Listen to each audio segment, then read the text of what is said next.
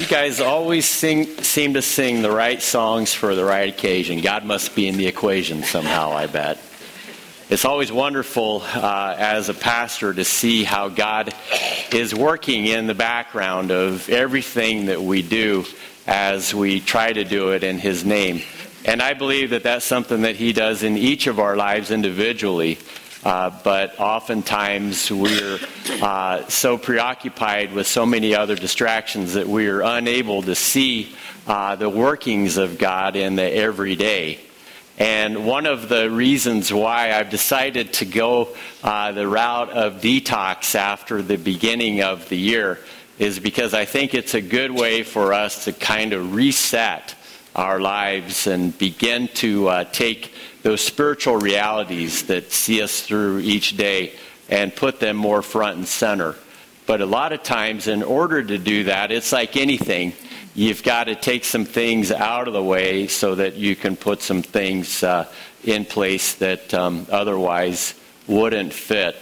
And one of the things in detoxing that our culture does, I think, in not such a good way, is it causes us to constantly be responding to the promptings and the notifications and the dings and the rings and all of that from the beginning of the day to the end of the day. This little device right here happens to be one of the chief of sinners. Did you know that when they made these phones, the idea was we would have more leisure? And it started off with one of these. They said if you have one of these, it will make your life much more efficient, and you will have more time, free time on your own to do those leisure things that you would like to do. Now, I don't know who said that, but I wish they could just come around and fess up to the fact that whatever it was that they were thinking at the time, as it turned out, I think it's probably the total opposite. Because no matter where you go, there it is.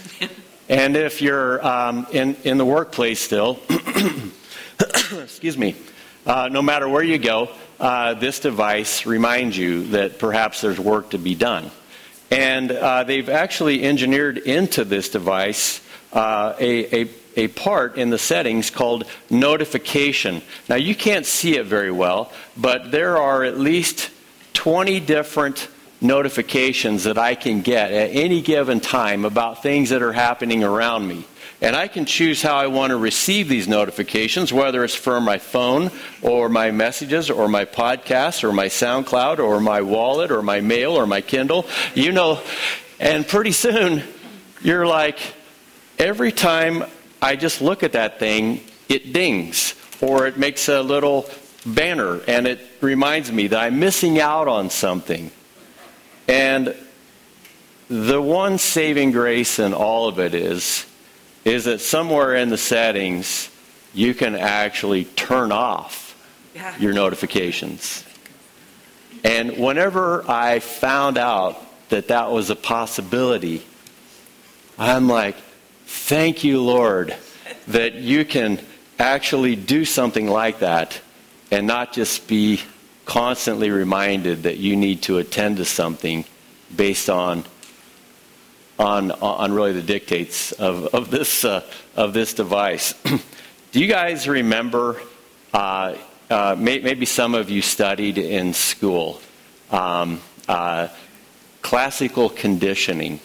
Ivan Pavlov. I don't know if you remember him. He was a physiologist, and basically, if you've heard of Pavlov's dog, you might know where I'm going with this. But the idea essentially was you can condition a dog to respond based on certain promptings or lack of certain promptings. And every time there was a prompting, there would be coupled with it a type of reward. And when there wasn't a prompting, there wouldn't be a reward, essentially. But the upshot of all of that scientific discovery about human nature was his assumption was we are basically people that live in terms of stimulus and response. If we get a stimulus, we're going to respond. And the fact of the matter is, my dog does function that way for sure. Whenever I do certain things, like open up the refrigerator and find a carton of eggs and begin to make scrambled eggs, he knows that if there's anything left in the pan, he's going to get it. I mean, and he can tell just by the way I open up the refrigerator door. He is so tuned into this that he knows that, oh, it's time for eggs. And then he's all over it. And there are a variety of things that I do that have very subtle sounds or actions associated with them that he just immediately responds to them. And that's certainly wonderful for Nigel, who is he's a dog. He's a great pet, but he's designed to function that way. But God has made you and I to respond to things differently in life. It's with careful consideration and deliberation that we do things. We are designed not to just live lives going through each day based on the dictates of a phone or a computer or any other number of stimulations that can come into our world that we feel that we have to respond to. But what we find is all of those things kind of take control. And in my mind, it's one of the biggest cultural things that we need to detox from. And perhaps you're in the same boat as I am in that regard. And the other side of that coin is the fact that the more these things happen, the more I feel like I've got to do more things and I've got to hurry through life. And pretty soon, all I'm doing is going very fast and responding to dings and bells and banners and anything that would try to capture my attention. Somewhere along the way, God may be telling yourself and myself, you got to slow down and you got to put the brakes on it. And I want to just look at this a little bit from the standpoint of driving a car. Last night I drove the toll road back from Toledo pretty late, coming from an event for my son, which I enjoy doing. But whenever I was heading up to Toledo, I made sure, because I've been trying to slow down a little bit. I've been trying to not respond to things, just stimulus and response all the time. Basically, I've been trying to get control of my life again. And it's been not an easy thing to do. I made plenty of time for myself to drive up to Toledo on Friday. And I wanted to just go basically the speed limit on the turnpike. Is that even a possibility, by the way? But I attempted to do that, and I made plenty of margin in my time so that I would arrive there because I was called to also judge debates while my son was debating. And I thought, I'm going to be relaxed. I'm going to get there on time, and I'm going to get some food, and I'm going to have a little bit of margin just to kind of recover, and then I'm going to go and do what I'm called to do. And I had it all planned out in my head. The funny thing was the school that I went to had two schools. There was a Northview and a Southview, and there were two high schools, and I ended up at the wrong school. And I'm waiting, eating my lunch in the car, and I'm thinking, all right, now I probably need to go in. And I go inside, and I'm looking for my son, and I can't find him. I call him. I see all these kids there because speech is at one school and debate is at the other. And I'm at the speech school instead of the debate school. I even saw the South Range bus drop off kids. So I'm like, I'm in the right place. I called my son. I said, where are you at? He said, I'm in the cafeteria. And I said, well, I'm in the cafeteria. I can't see you. And I said, is there a gym by you? And he said, yeah. I said, go to the gym. I said, do you see brown and orange chairs? And he said, yeah, I see brown and orange chairs.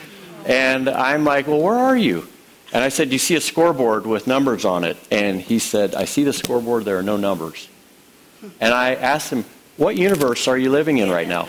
And he said, where are you? I said, I saw them drop you guys off.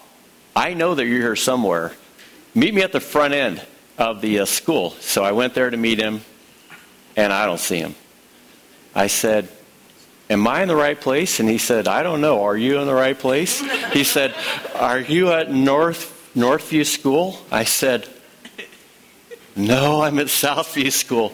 I had about 20 minutes to get to my destination so that I could get registered and online with judging. My stress level just went through the roof. And I'm sitting here thinking, I tried to do things the right way, and now I'm scrambling and stressed.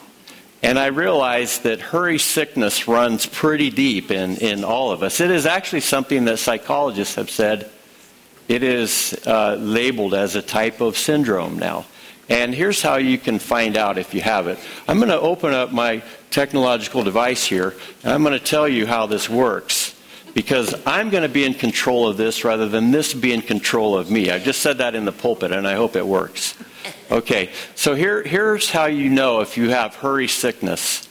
Do you have a clothes dryer with steam that steams the wrinkles out? Do you have a dishwasher that not only cleans the dishes but pots and pans? Do you have a toaster oven, a microwave to warm up your prepackaged dinner? And you're probably saying, yeah, I have all of that. But you know you're veering into hurry sickness territory if you have a robotic vacuum. Anybody have a robotic? Okay, there we go. Confession is good for the soul. And as you're looking at all of those things, maybe you are being sucked into this high-tech vortex like the rest of us because you've got a lot going on. But here's some symptoms to find out. Do you do these activities? Do you move from one checkout line to another because it looks shorter or faster? And you do that chronically? Okay. Do you count the cards in front of you to make sure that you're going to get through the stoplight or it's going to turn red? Or do you accidentally put your clothes on inside out or backwards? And if you really have it bad, you might even sleep in your daytime clothes to save time in the morning. So that's when you know that you're completely off the rails. Now, I'm guessing, based on what I can see here, that you haven't done that. I have to tell you, I almost did it this morning. I put my shirt on, and I'm like, why are there little strings hanging out from my shirt? I don't remember the shirt having that. I'm like, that looks really bad. And I started to get some scissors to cut those little strings off so it would look neat. And then I'm like, I've got my shirt on inside out. So I'm only preaching this sermon because I, too, am addicted to hurry sickness. And I know that the first step is admission. But the reality is, this goes all the way back to Bible times. The writer of Ecclesiastes said, what do people get for all their anxious toil and striving, which they labor for under the sun? All their days, their work is grief and pain. Even at night, their minds do not rest. This too is meaningless. Now, if you're thinking that you might have some issues here, just consider these things. If we carry on in moving at the speed of life, we miss out on so much because we're not necessarily too busy, but we are too hurried.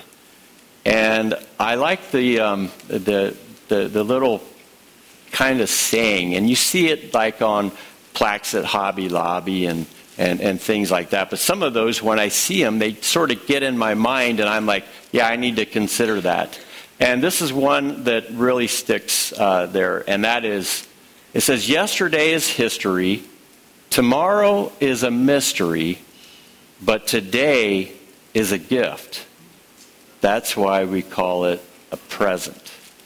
And it's a way of saying, God's given you this day, this moment. You need to just pay attention to that, and that would be good enough. During the Christmas season, we read a passage from Luke where it said, "And Mary pondered these things and treasured them in her heart." And just looking at the saying and Mary's activity, it's a reminder that we have to put the brakes on all of the hurriness, because the sickness is there. The stimuluses are constantly telling us what to do. And God's saying, no, you stop, you step back, or you're going to miss out. And as we look at our lives, we know that it's so embedded in our culture that we are constantly thinking about what's ahead and thinking about hurrying and thinking about getting ourselves there and getting people around us there. And even kids miss out on it, maybe because of the phone, but maybe because of all of the things that we have them doing. And, you know, we maybe take our 4, 5, 6-year-old to a sporting activity, and we engage them in it, and we say, okay, now go and play and have fun. But the only thing is, it is so structured for them that they're not really playing or having fun, but the adults, rather, are looking at that and saying, well, this will give us a chance to get ahead, because in 14 years, we got to make sure that they have that scholarship that they need. And there are pressures, and there are just patterns of living in the life that we live that keep us out of the present, so we miss out on kids developing. Keep our minds too far in the future, worrying about the what-ifs. And as we're moving in that direction, we go so fast that we don't stop and see what's around us. The writer of Ecclesiastes said, slow down, because in his observations, he noted that most people are motivated to success because they envy their neighbors. But this too is meaningless, like a chasing of the wind. And so if I have one of these phones, not only do I need one, but my kids tell me they need one. But it's not because I have one. It's because everyone in their social circle has one. This is standard operating procedure to have one of these at 7th grade. And if you don't have one of these, then you're going to spend all of your time envying those people that have one, and it's just too much to bear. Now, we start young putting these things in place where we're looking around, thinking about whether or not we measure up, and as a result, we're missing out. And I like how when we're driving down the road and we're in a hurry to get somewhere, we don't see anything except those obstacles that are in our way. And the highway is a really good metaphor to describe your life and mine if we allow these things to remain front and center. Because not only do we miss out on the things in life, we pass by the things that are so critical. And hurrying is a way of basically living a life that is not as God intended. Now, I like what Dallas Willard said. He said, we must ruthlessly eliminate hurry from our lives. And why is that? Because hurry is the biggest enemy of love. If you're in too much of a hurry to stop and attend to the people around you, you can never love them. And if you love somebody, the one most important thing that they need to understand is that you are attending to them. Now, I've tried to go to as many of my kids' events as I possibly can. And I know that if I'm not there, they're looking for me because they want to at least know that I'm paying attention to them. And I can't tell you the number of times when I've been too busy hurrying that I wasn't paying attention to them. And now I live, as I look backward, with some degree of regret, because the hurry obscured the love. And so we not only miss out, we pass by. You can't unring the bell. You can't undo what's been done. And the reality is, hurry is not just a disordered life. It is a disordered soul. The writer of Genesis, we assume that's Moses, said, as we shared last week, that when God made us in his image and likeness, and he breathed life into us, the scripture says that we became a soul. And there's something special about being a soul. It is the thing about us that encompasses our personality, the consequence of decisions that we've made to either build our souls up or burn our souls down. And our soul is that one gift that we have been given to take care of. But if you would compare your soul to that car that is so used to going so fast down the highway, that car that maybe you get in and you go, but you don't take care of. Maybe you don't check the air in the tires, and you don't put oil in the crankcase on a regular basis, and then all of a sudden that car says, we're not going anywhere. We're broken. And it isn't so much because the car was engineered to break that quickly. It was because we didn't stop, take time, and attend to what we need to attend to. And our soul very much is like that. That's why we meet for worship on the first day of the week, so that we can take our soul and we can bring it before God, and we can ask him, Lord, is my soul in the shape that it needs to be in? And if it's not, then help me to slow down enough to see those things in my soul that I need to attend to. Because I don't want to break down along the road, along the way, for reasons that have to do with abuse and neglect, as much as just wearing out over time. So we miss out, we pass by, and our disordered souls ultimately, they can lead to a crash. Now, if you've ever driven down the highway and you've seen a crash, you know how horrific it is to witness something like that, because you know there is so much that is going to be affected by just one very quick, brief encounter with a guardrail or another car. Lives are changed. People are crippled or they're killed. Or one person inadvertently affects another person's life because they didn't take time to slow down and think about what they were doing. They were too busy being in a hurry, and hurry sickness affected both innocent and guilty alike. Well, for us, when our soul is not where it needs to be, chances are there are things going on that could kill us. Did you know that the number one, and I'm sure you're aware, the number one killer in life in North America is stress.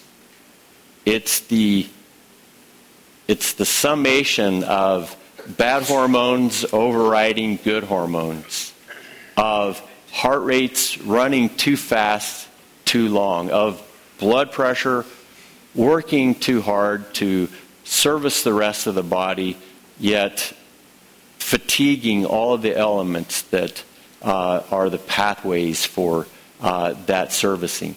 It's not getting enough sleep. Did you know that the number one way to reduce stress is just getting a good night's rest?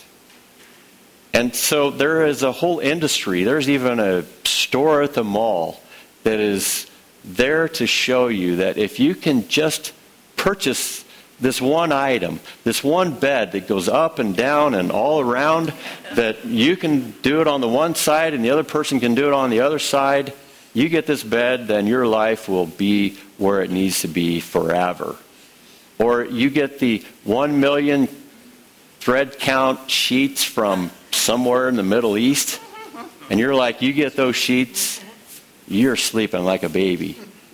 Or you get that one pillow that's got that exotic, coffee bean that's been curated by Tibetan monks that is embedded in that thing in such a way that the husks are there to give you that perfect night's rest. And all of those things are really marketers' ways of trying to tell you that your stress is killing you, you need the rest, and we can provide that thing that you need. But the problem isn't your bed, it is not your sheets, it is not your pillow, it is not even the type of wood that your bed is made out of. The problem is what you're doing before you go to bed. And that has to do with your soul. And if you don't take care of it in a way that puts that hurry sickness to the side, that takes all of that stimulus and response and says, you're not going to rule over me and distract me and maybe even kill me, but I'm going to take control again of the wheel, and I'm going to do what I need to do. Well, how do we cure this? How do we detox from hurry sickness? Well, I think if we use the car metaphor just a little bit more, we have to, we can't just slow down. We have to pull over. And we got to get on the side of the road. And we got to stop and we got to check ourselves. And we got to think about what's going on around us, because the pace that we live in and the effect that it has on us is something that, if you're not deeply concerned about, God is deeply concerned about it.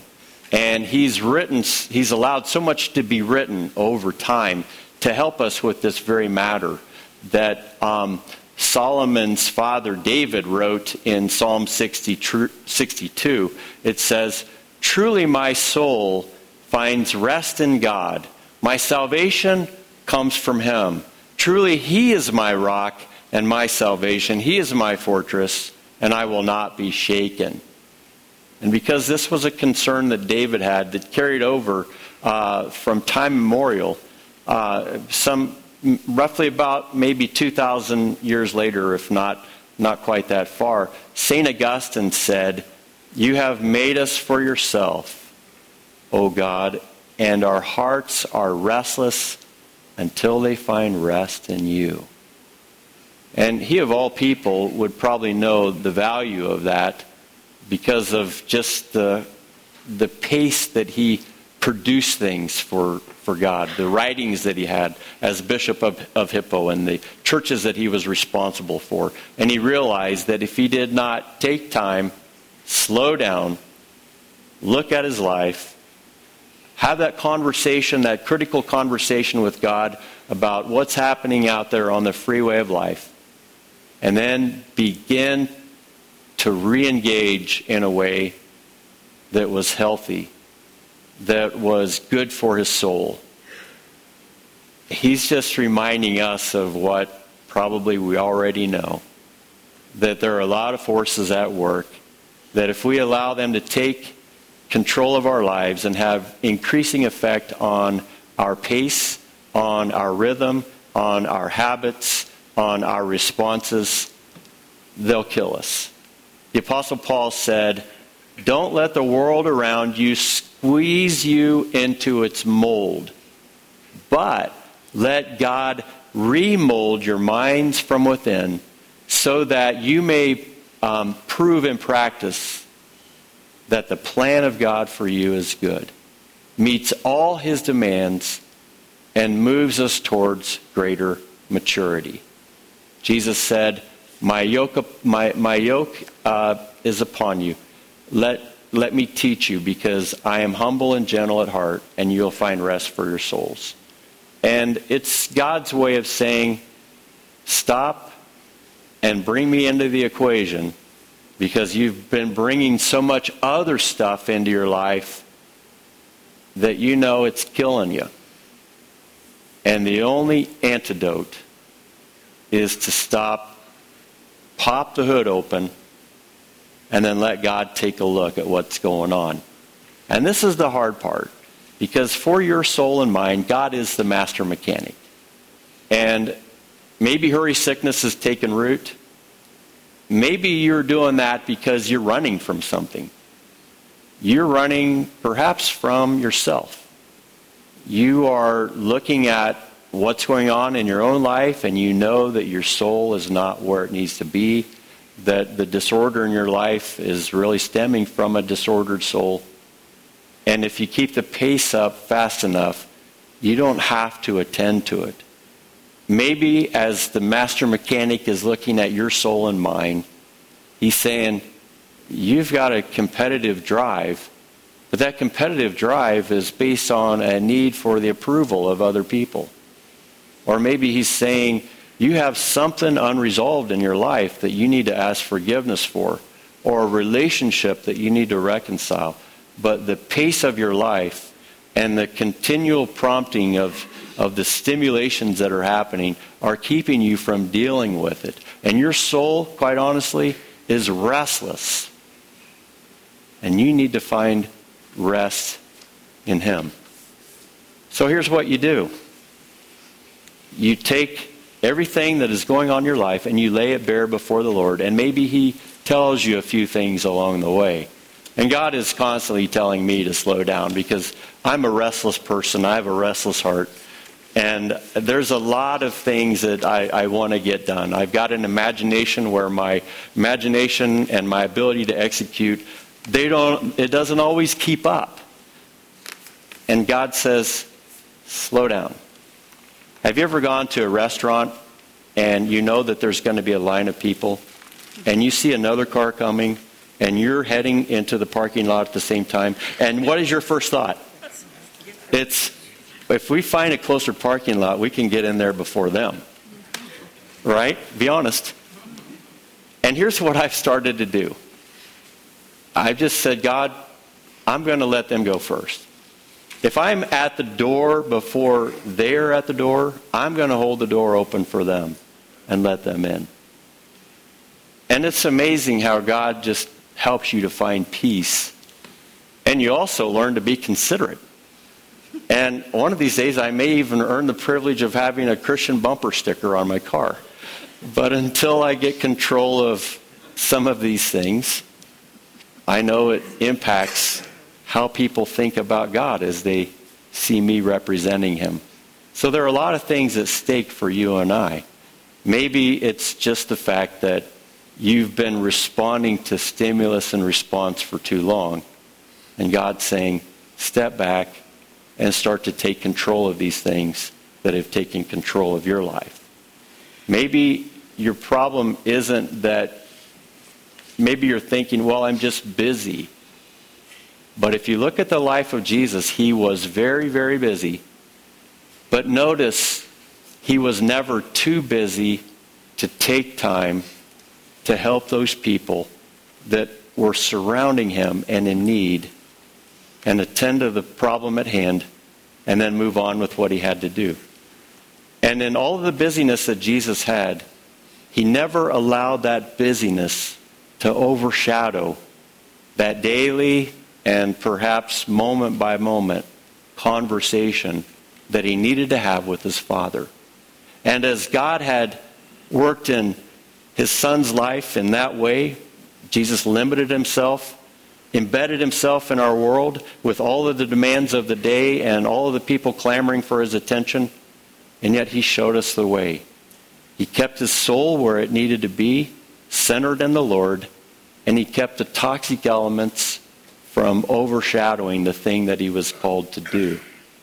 And my question as I end this message today, how is it that God wants to detox your soul when it comes to your relationship with technology, when you're with your relationship to activity, perhaps the inner workings of things that you're allowing those things to distract you with? And maybe God is saying, the biggest problem that you're having in all of your restlessness and hurriedness is that you don't have me. And I'd just like to end this with an invitation for you to invite Him in. And when you do, You don't need all that other stuff telling you what to do. Because he begins to go to work in your life in a way that keeps you healthy, keeps you in a good relationship with him, that as a result flows into good relationships with others. And it detoxifies the life that we live here on earth by knowing him and loving him and learning to love other people as we have been loved by him. Many of us are enjoying that relationship with him. Some of us, like myself, are not perfect in keeping the toxins out. But the reason I gather with you every Sunday is because I know in my heart of hearts that if I don't keep the Lord front and center, the toxins will take over and they'll have their way.